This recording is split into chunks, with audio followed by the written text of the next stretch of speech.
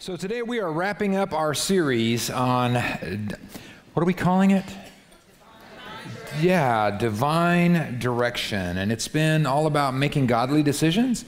It's been all about knowing and trusting and following God's plan for our life. And so we focused a lot on knowing God's plan and figuring out God's will and trying to kind of understanding what God's plan is for our life. And today we're going to talk about walking it out. God's divine direction is important to understand, and it's important to know, and we want to learn it, we want to watch it and see it, but we want to participate in it, right? We want to walk out his plan for our life. And so I think once we have his divine direction and we know where he's taken us, we know what he's calling us to do, we see who he's calling us to become, then we want to participate. We want to jump in. We want to walk this thing out. So where exactly do we fit in? If God's the one that's making the plan, and he's leading us and guiding us on the steps that we're supposed to take, and he's even empowering us to take those steps, it's like, what's our part, right? How do we participate in the plan? Once we have his direction, how do we walk it out? So today we're going to go Old Testament, and we're going to look at a great famous story of Nehemiah, and his story is found in the book of Nehemiah, which is in the Old Testament. If you go to the very middle of your Bibles, that's going to be Psalms. Look to the left. A couple of books, you'll come to Nehemiah, and while you're looking for that, let me give you a little backstory on what's happening in this story. So God's people are Israel, the Israelites, the children of Israel. Those are God's people, and he chose them, and he loves them, and he's healed them. And he's brought them through a lot of hard stuff, and he's delivered them from slavery, and he's walked them out of Egypt and slavery and into freedom in the promised land. And in return, he asked them to be holy, to be separate, and to be different from the rest of the world, because they would honor him, and that they would worship only him, that they would keep his laws. And they have done a horrible job of doing that. And so for page after page after page after page, if you're reading through the Old Testament, you see them doing just the opposite of that. They're not staying holy. They're not staying separate. They're not being different. They're not just worshiping him. And so finally, I guess to get their attention, around 600 BC, God allows a king from a neighboring country to come over. The king's name is Nebuchadnezzar, and he just basically trashes Jerusalem. And he knocks down all the buildings, and he knocks down the wall. He burns the city gates. He burns down the temple, and they haul all of God's children back hundreds of miles to Babylon. But as this is going on, the prophet Jeremiah speaks to the people, and God says through Jeremiah, look, it's going to be rough. It's going to be bad. It's going to be hard. I'm going to get your attention one way or another. It's going to be a rough 70 years. But after 70 years, then I'm going to bring you back and restore you. And sure enough, after 70 years, God keeps his promise. And they get their freedom back, and they start slowly moving back to Jerusalem, and they start rebuilding the city, and they rebuild the temple. And after they've been rebuilding for a few years, we meet this guy, Nehemiah. But Nehemiah is not part of the process to rebuild Jerusalem. In fact, he's still back in Babylon because he's got like a cush government job. He's working for the king of Babylon as his cupbearer. I don't know if you took those proficiency tests in high school about like what job you might do when you grow up. The cupbearer, it's a pretty sweet gig. His job is to taste wine for the king, right? And he says, oh, it's a delicate bouquet, smoky overtones, that kind of stuff. But the bigger deal is it was really common to poison kings in those days. And so his main job was to taste it, and the king wasn't waiting to see what the flavor was. He was waiting to see if he dropped dead. And if he did, then he would stay away from that particular wine. So this is his job. It's a good job, and it's a pretty well-respected job. So like becomes almost like a counselor to the king. So he's got this good job, and everybody else is going back to Jerusalem for years, decades, and they're rebuilding, and it's happening, but he's staying back in Babylon. And we kind of pick up this story where God is about to give Nehemiah some divine direction. And he's going to call him to do something amazing. And he's going to call him to become someone that's really amazing. And so as we get into this, I'm going to ask you to think of your divine direction. I'm going to ask you to think about what God is calling you to do. What is God calling you to change? Who is God calling you to become? And if you feel like you don't yet know your divine direction, then we'll just start there with our very first idea, and that is it begins with a burden. So here's the story. Nehemiah chapter 1 starts with some people coming back to Babylon. They've been over to Jerusalem and they're doing stuff, including Nehemiah's brother. And they come back and they're like giving a report on how things are going, in Jerusalem. And so Nehemiah asks his brother, how's it going over there? And his brother says, dude, it's horrible. It's horrible because we used to have a wall around the city of Jerusalem, and that kept all of our enemies away, but those walls got knocked down. And so now we're trying to rebuild the temple. We're trying to rebuild our city. We're trying to rebuild our homes, but our enemies keep coming in and attacking us, and we can't get anything done. It's a hot mess over there, man. It's terrible. It's a disaster. And when Nehemiah hears that, he is like crushed to hear. This is God's holy city, man. This is God's temple. These are God's people. And the humiliation and just to know that they're so vulnerable and weak, it just really is upsetting to him. In fact, look what it says. This is Nehemiah 1, verse 4. Nehemiah says, when I got this report about how it's going on over there, I sat down and wept. In fact, he says, for days I mourned and I fasted and I prayed to the God of heaven. He was crushed by the thought of God's people and God's temple and God's city being humiliated. And he started thinking, somebody's got to do something. Maybe it should be me. You know what he had? Us old-timey Christians like this word. He had a burden, right? He had something on his mind that was so upsetting to him that he couldn't forget about it, and he couldn't eat, and he couldn't sleep, and he couldn't think about anything else. It was like God wouldn't let him let it go.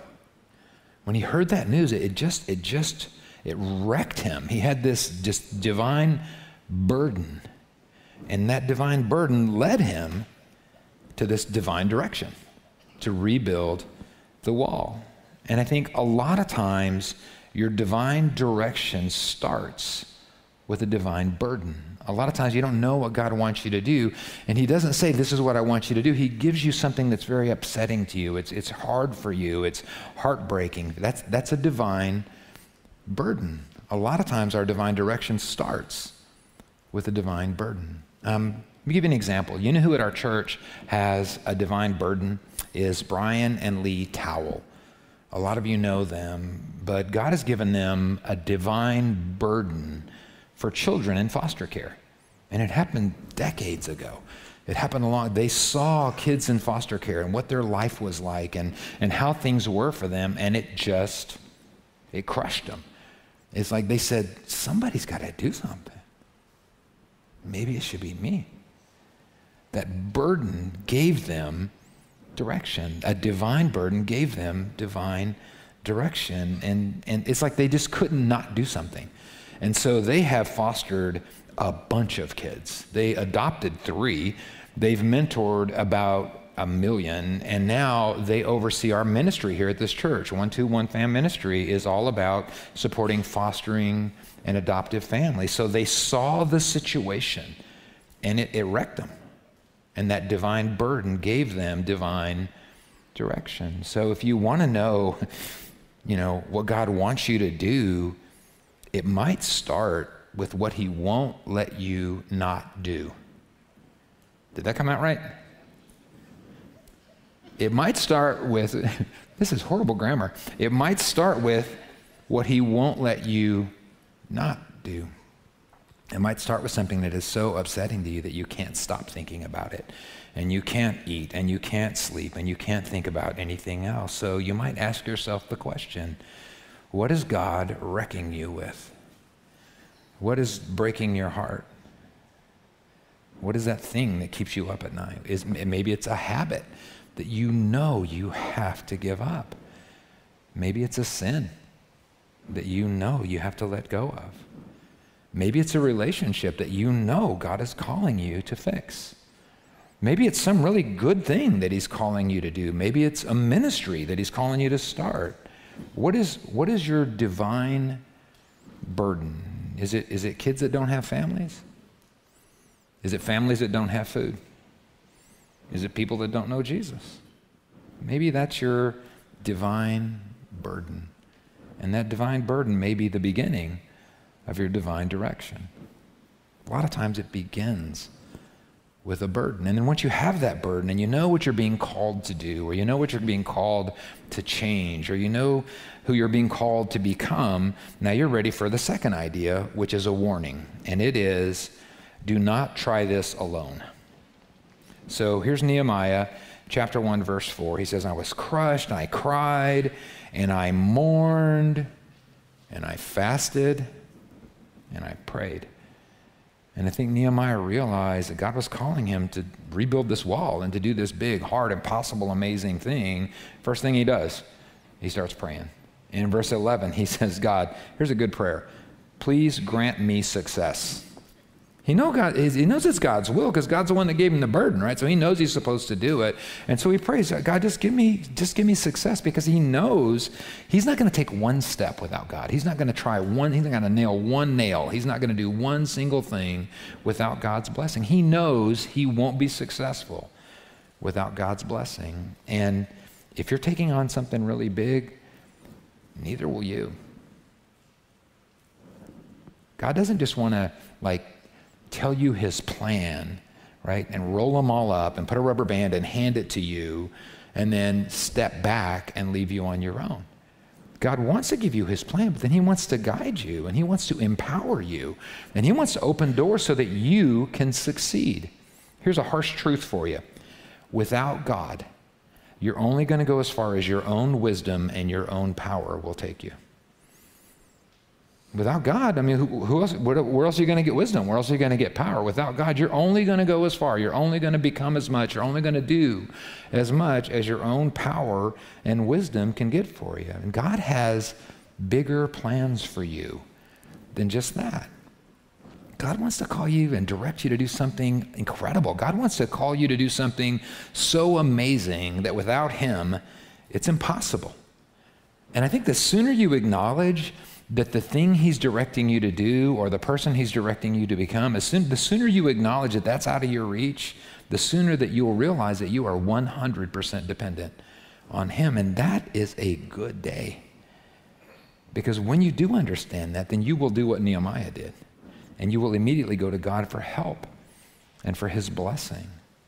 Because when you're the limiting factor, right, you can only go so far. But when God's the limiting factor, there's no limit. And this took me years, learn from an old person, okay? This took me years to realize that I was settling for little stuff that I could do for God instead of amazing stuff that God wanted to do through me. And now, I don't even want to be part of something. I don't even want to be part of something if it's so small that I could make it happen. And neither should you. God has a huge plan to change history and to bring his kingdom come to the world. And he wants you to have a huge part in this huge plan. And can I tell you something? I know most of you, you're not up to it. You're not. And neither am I. And neither was Nehemiah. He wasn't like a great leader. He wasn't a great he wasn't even a contractor. He wasn't even a contractor. The guy's a professional wine taster. Right? He is completely unqualified. Do you think God knew that when he called him? Of course he did. I think God preferred that. He knew that if he got somebody that was if he'd gotten the world's greatest contractor or whatever, that person might have tried to do it on their own strength. And they would have reached a limit, right? They would have hit the lid. But he got somebody that was completely unqualified. And now the only limit is God, which means there is no limit. In all of churchisms, right? In all of the Christianese that we speak, do you want to hear one of the least true things that Christians love to say? Here it comes. See if you've ever heard this one before. God won't give you more. Everyone just goes oh, shut up. As soon as I said that, I could, don't even. You're here, you're going through the hardest thing in your life, and somebody says, well, don't worry. God won't give you more than you can handle. And they're trying to encourage you, right? They're trying to make you think it's almost over. It's not almost over. I'm telling you, this idea that God won't give you more than you can handle is a pretty thought, and it's a fun thought. The problem is, it's just not true. God loves to give us more than we can handle, right? How many of you have God has given you more than you could handle, but through him, you've been able to handle it, right? That's why, because that glorifies God, right? This is how God gets the credit and the glory instead of us getting the credit. God loves to get us more than we can handle so that we'll lean on him, so that we'll trust him, so that we'll depend on him. This is why I wear these bracelets. You guys see these bracelets I wear? This first bracelet says the word nothing. And it's a reminder to me. On the back, it says John 15:5, apart from me, you can do nothing. This is Jesus. He's saying it to me. He says, apart from me, you can do nothing. And I can't. And neither can you. And then my other bracelet says the word everything. Philippians 4:13 reminds me that through Christ, I can do anything. Apart from him, I can do nothing. But through him, I can do anything. And so can you. God is calling you to do something awesome. God is calling you to become someone amazing. Do not try this alone. Here's your third idea. Start small. Start small. Start small. Start small. But start. So Nehemiah's got this burden, right, for this wall. And it says for days he cried and mourned and fasted and prayed. And then at some point, Nehemiah dried his tears and got off his knees and ate a sandwich and got started. And whatever God is directing you to do, or whoever he's directing you to become, if you're ever going to get there, one thing is for sure. You got to start. Craig Rochelle has a great line in that book. He says, this is like simultaneously the most obvious stupid statement ever and the most brilliant profound statement ever. He says, you will never finish something that you don't start. I don't know whether to applaud or say, duh, right? It's both, right? It's that you'll never finish something you don't start. And it doesn't have to be a huge start, right? The first step isn't always that pretty, right? Do you remember when your baby learned to walk? Remember that first step? And everybody's got the camera ready and everybody's all giddy with anticipation. And here's your baby with that giant baby head, right? He's all, oh, he's all top heavy. And he's finally, he's just oh, here it comes. Oh, and it's oh, boom. And the sky opened up, right? And the angels began to sing. And you just knew this kid is gonna cure cancer, man. This is an Olympian, right? This is a Nobel Prize waiting. You loved that first step, but it wasn't really that great a step. It was kind of wobbly, right? It was kind of small. It was kind of insignificant, and God feels the same way. Look at this verse in Zechariah 4:10. It says, do not despise these small beginnings, for the Lord rejoices to see the work begin. Nehemiah did this incredible thing, right? He rebuilt the wall around God's holy city. We're talking about it. We're talking about this construction project 3,000 years later. This is a really big deal. But it didn't start big, right? It didn't start with bulldozers and cranes and the mayor of Jerusalem giving him a key to the city, right? And naming the wall after him or something. It started small. It started with one little step. The first step is actually in chapter 2, verse 5. It's just Nehemiah just asking the king if he could go to Judah. And that wasn't a huge step. It wasn't a glamorous step. It wasn't an impressive step. It was small, but it was a start. God loves to see the work begin. God loves small beginnings. Here's a great illustration of that, is this church. You know, God is really blessing this church, really, even in, to me, the weirdest couple of years ever. And we're reaching and teaching and helping more people than we ever have before. And lives are being transformed, and families are being restored, and people are meeting Jesus.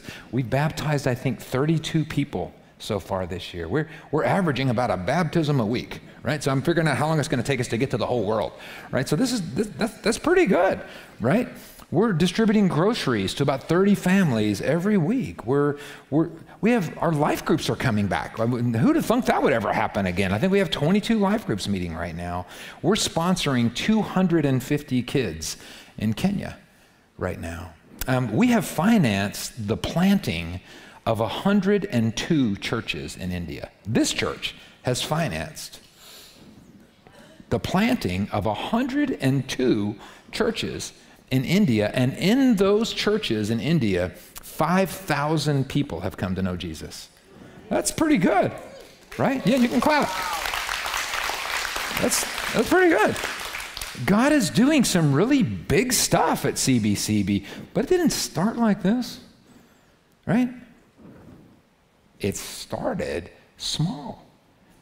It started with about 35 people meeting in a tent. It wasn't even a tent. It was, some of you remember, it was behind the old Loft coffee shop. It's Chick's Meat Market now. And back in their backyard, they had like a carport or something, like a metal roof over a concrete slab. And that's where we had church. And they had like tent, like that vinyl, that material, you know, and we would like flop it down like that. And we first went in there, it was so covered with black mold that I went in there with a power washer, but the mold was stronger than the vinyl. So like I gave it one blast and it just went, and it all fell apart. So we bought this vinyl stuff, and it was white, which was stupid. If you ever start a church, don't do that. We couldn't get it dark in there, and so we're trying to show a sermon on video, and it was so bright in the room that you couldn't see the video. So I was always telling the preacher down at CBC, Robert, I would say, hey, wear a dark shirt or something, man, because we can't, like once in a while his hand would go by and you couldn't see. It was horrible. I can't imagine, like our projector was that one that your grandparents used to have, you know, it was horrible. It was horrible. The weather, we were outside, man. We started in October, and it would rain, and the wind would blow, and the flaps would be doing that, you know, and you couldn't hear anything, and everybody would be sitting with their feet like this because the water was running under their feet. We had animal problems. We had dogs and cats walking in there all the time. We had this one cat, he came in right when I went on stage, he went on stage. And I say we know it was a male because he would give himself a bath right there, like lift his leg up, but right there in front of God and everybody. It wasn't a glamorous start, right?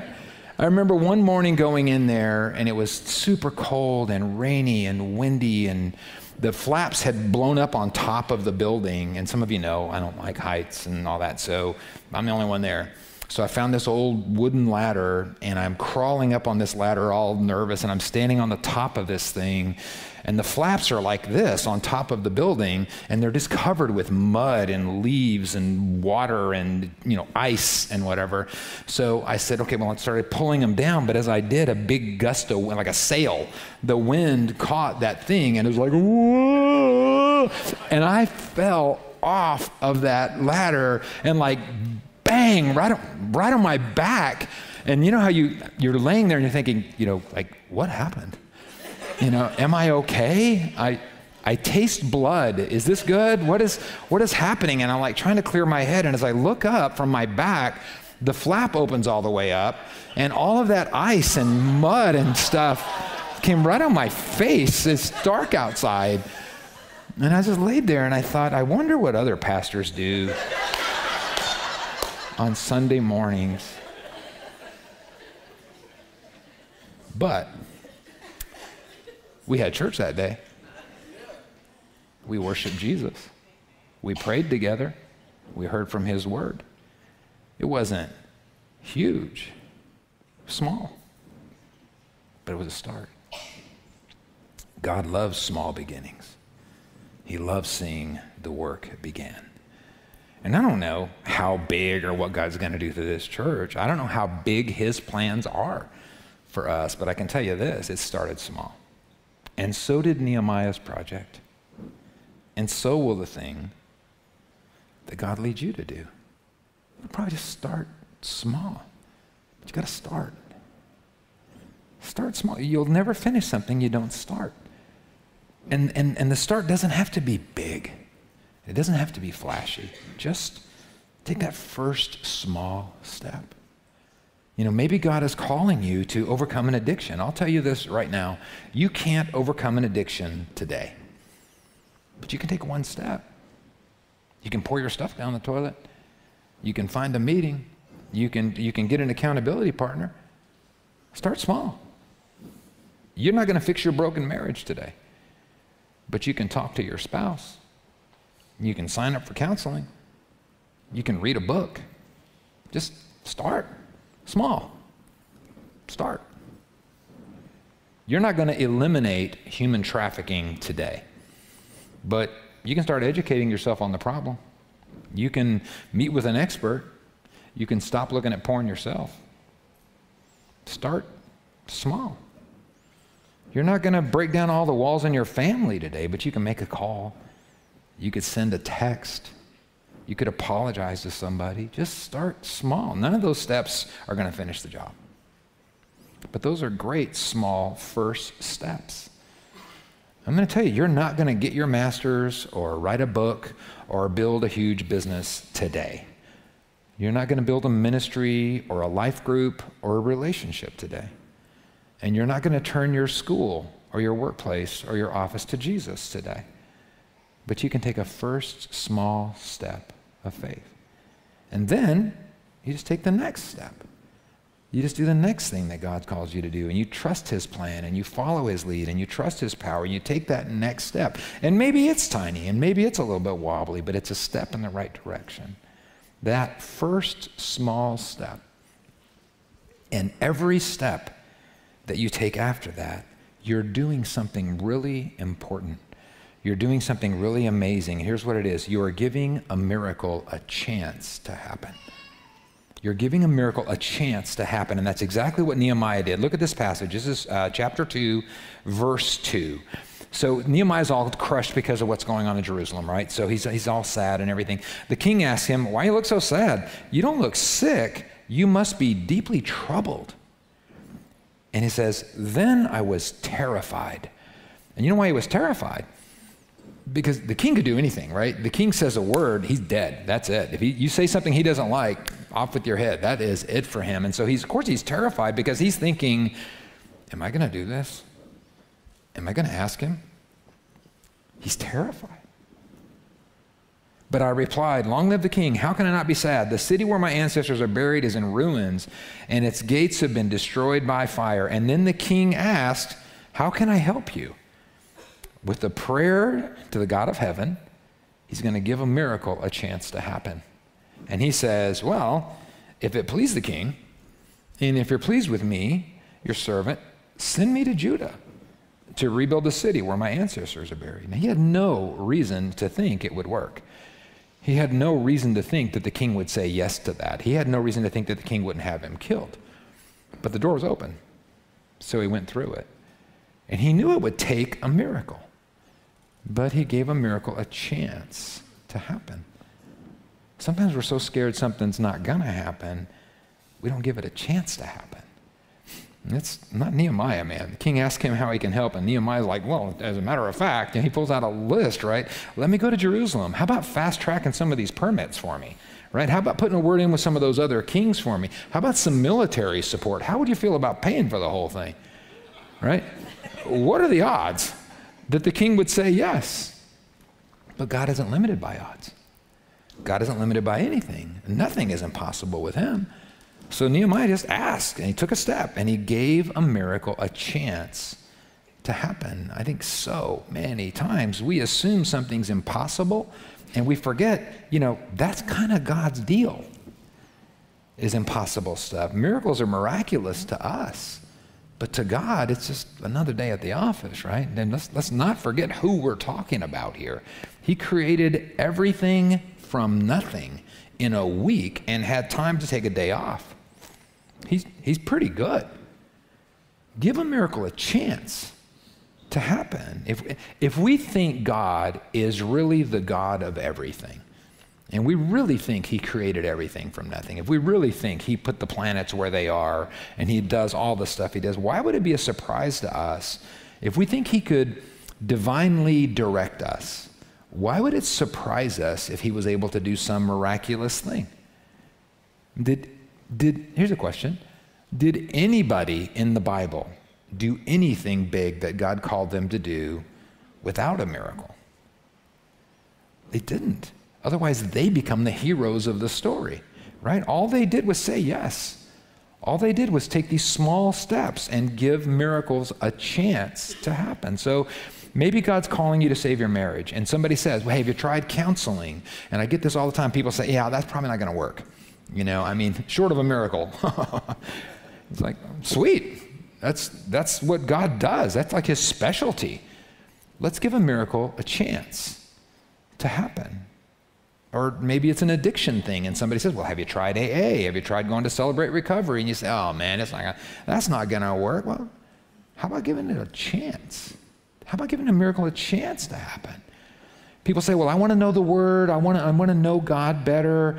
I just wish I could understand it. Well, have you signed up for a class? Have you read it? Do you own a Bible, right? Let's give a miracle a chance to happen. Oh, my neighbor will never accept Jesus. Have you asked? Let's give a miracle a chance to happen. If you've dreamed forever of starting a business, maybe it's time to stop dreaming. Have you written a business plan? Have you done some research? Have you given a miracle a chance to happen? I think sometimes people are so focused. I don't know, it seems like really holy. It seems really religious to say, I'm waiting for a miracle. I'm just waiting for a miracle. And too many times we do that instead of giving a miracle a chance to happen.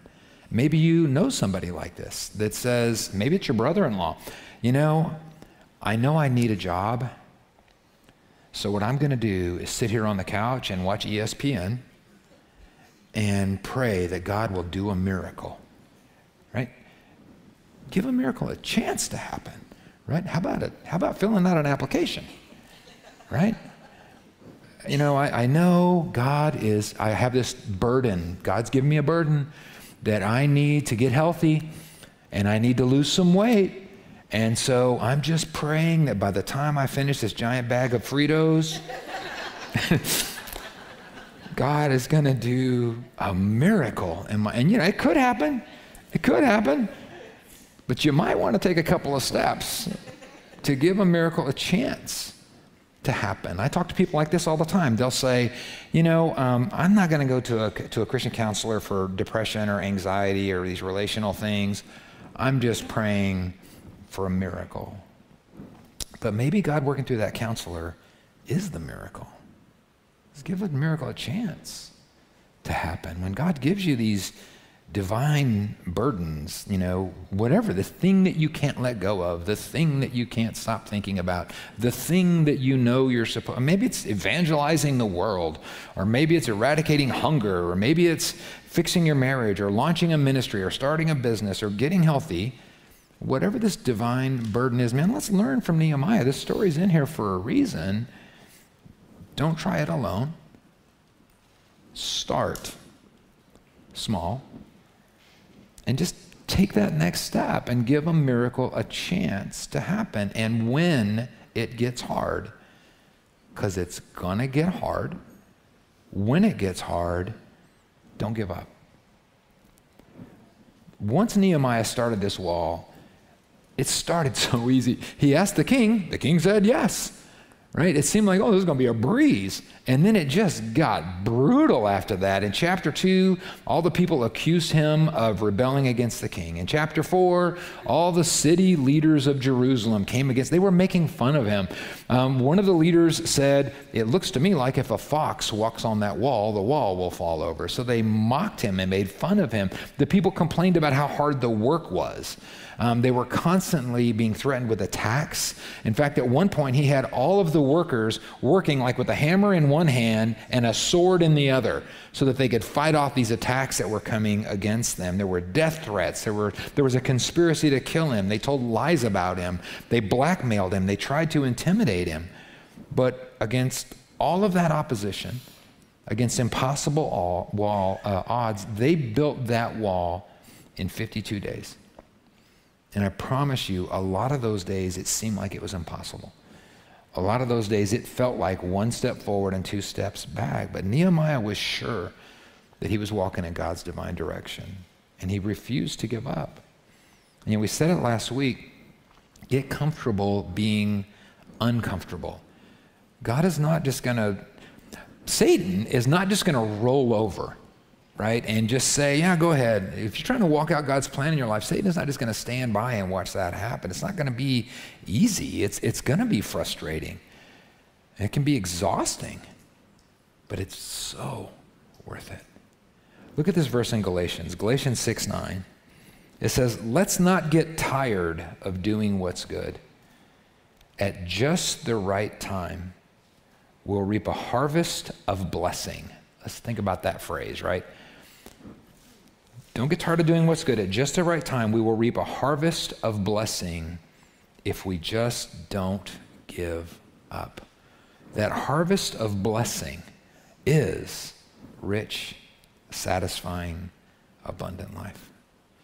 That harvest of blessing is a life that is part of God's plan to redeem the world and bring his kingdom come. That harvest of blessing is new life and better life and eternal life.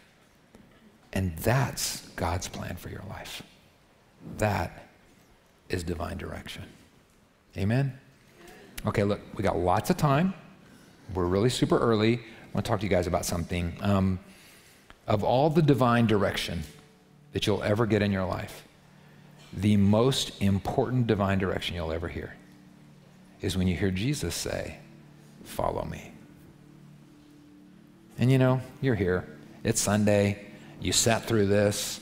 You're probably Christians, right? But there might be somebody here that would say, I'm not sure, man. I don't know exactly how this thing works. I feel something.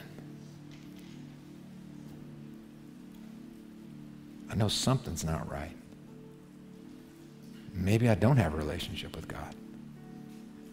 Maybe I'm not even going to go to heaven. Maybe my sins haven't been, I don't know, something's going on in here.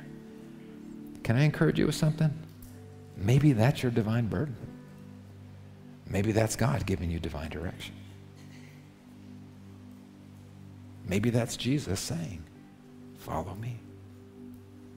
And we make this so hard. Churches are the worst.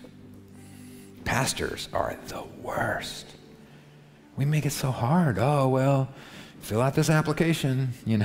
Let's see if you're worthy, right? Let's see what your sins look like. Let's talk about how many times you've missed church, or how little money you've put in the offering, or how many bad things you've done, or how many good things you haven't done. Pastors are the worst. There's only one worse, and that's Satan. He loves to get in your ear and tell you how impossible it would be for you to be saved. That's one of the ways that he makes it hard for us. But I just want to tell you something. Don't listen to me. Don't listen to Satan. Don't listen to a guy on TV. Don't listen to a church. Listen to what God's word says. If you really have this burden, something's not right between me and God, I want to make it right. How can I be saved? How can I live that life? Joy talked about it earlier. There's no condemnation for us that are in Christ Jesus. How do I get some of that, right? How can I be saved from my sin and my failure and my shame? How can I be saved? Romans 10:9 says, if you say with your mouth, Jesus is Lord, and you believe in your heart that God raised him from the dead, you will be saved. And right after that, it says, today is the day of salvation. So you don't have to understand everything. Just start small. So if you're here, or if you're with us online, and you're feeling this burden that you need to do something about your eternity, let's do it. If you already believe that Jesus rose from the dead and he's able to give you new life and eternal life, you're halfway there. All you have to do now is say with your mouth that Jesus is Lord. All that means is you're going to say, I'm going to follow him. I'm going to do it his way from now on. I'm going to listen to his spirit. I'm going to read his word. And I'm going to follow him. So if you're ready to do that today, man, you don't got to raise your hand. You don't got to stand up. You don't got to come down here. All you have to do is in your own heart believe that God raised Jesus from the dead and say with your mouth that he is Lord. So I'm going to lead you in a really simple prayer right now. This prayer is not magic words or anything like that. This is just you saying with your mouth what's already gone on in your heart. If you're ready to become a Christian today, just pray it with me. And believers, I'm going to ask you to just repeat this prayer with me loud and strong to encourage anybody here that may be saying it for the first time. Just pray like this. Jesus, I'm a sinner and I'm sorry. But today I become a Christian. I believe in you as my risen Savior. And I'm asking you to be my Lord. So fill me with your Spirit. Teach me from your word. Help me to live your way for the rest of my life. Thank you for my salvation. Amen. Okay, look here, if you did that today for the first time, this is a big day, man. It's a small first step, but it's a big first step. Your whole eternity has changed, and God has forgiven you for every sin you've ever committed. Listen, here's the bonus. And every sin that you will ever commit is now forgotten by God, forgiven by God. His Spirit now lives inside of you, and he's going to empower you to understand his word and to do what it says. And he is going to be waiting for you in heaven when you die. It's a big, big day. It's your first step. And so now one of the things we want to do is celebrate that, right? We want to celebrate what Jesus did for us on the cross. And we're going to do that by taking communion. So when you walked in here today, I hope that they gave you one of those little cup things. If you're with us at home, I hope you've got a piece of bread or a juice or something that you can use for your communion elements. And we're just going to celebrate what Jesus did for us. I'm going to look at a passage of scripture. It's in 1 Corinthians chapter 11. And this is the first time they did communion. You got one of those for me? Thank you. I'll just take the whole thing. Thanks. It says, I pass on to you what I received from the Lord himself. On the night that he was betrayed, the Lord Jesus took some bread. So you've got that little wafer, right? That represents the body of Jesus, right? He paid for our salvation, not with money, with his body, with a brutal, brutal, torturous death and resurrection. And so as we hold, this represents his body in his hands, and we take this into ourselves. We're becoming one with him in his death. On the night he was betrayed, Jesus took some bread and he gave thanks to God for it. He broke it into pieces and he said, this is my body, which is given for you. So do this in remembrance of me. As you hold that bread, pray with me. Jesus, thank you so much for your body. Thank you for your sacrifice. Thank you for leaving a perfect heaven and coming to this dirty little planet and living a really hard life and dying a really awful death and resurrecting for me. Thank you for providing for me a life that I could never have on my own. In your name, amen. Let's take the bread. Now, if you've got that cup, in the same way, Jesus took a cup of wine after supper and he said, this cup is a new covenant between God and his people. It's an agreement confirmed with my blood. So do this in remembrance of me as often as you drink it. Listen, whether you became a Christian just now or 50 years ago, this is the new covenant that we have with God, that he will see you as righteous. He will see you as good and perfect and holy. He will see you as worthy of a relationship with him, not because of how good you are or who you know or where you go to church or who you're related to. He will see you as good enough as he looks at you through the blood of Jesus. Let's pray. Father, we thank you so much for the blood of Christ. We thank you for your love for us that you showed us as you poured his blood out for us on the cross. God, we thank you for sending Jesus. Jesus, we thank you for coming for us and for saving us. In your name we pray. Amen. Let's take the cup. And, communion is a very sobering, holy, sacred event where we remember what Jesus did for us. And as we remember it, a couple of things happen. One is we want to give him thanks. And two is that we want to celebrate. So whether you became a Christian 5 minutes ago or 5 decades ago, I'm going to ask you to stand up with us now and let's sing to him about the glorious day of our salvation.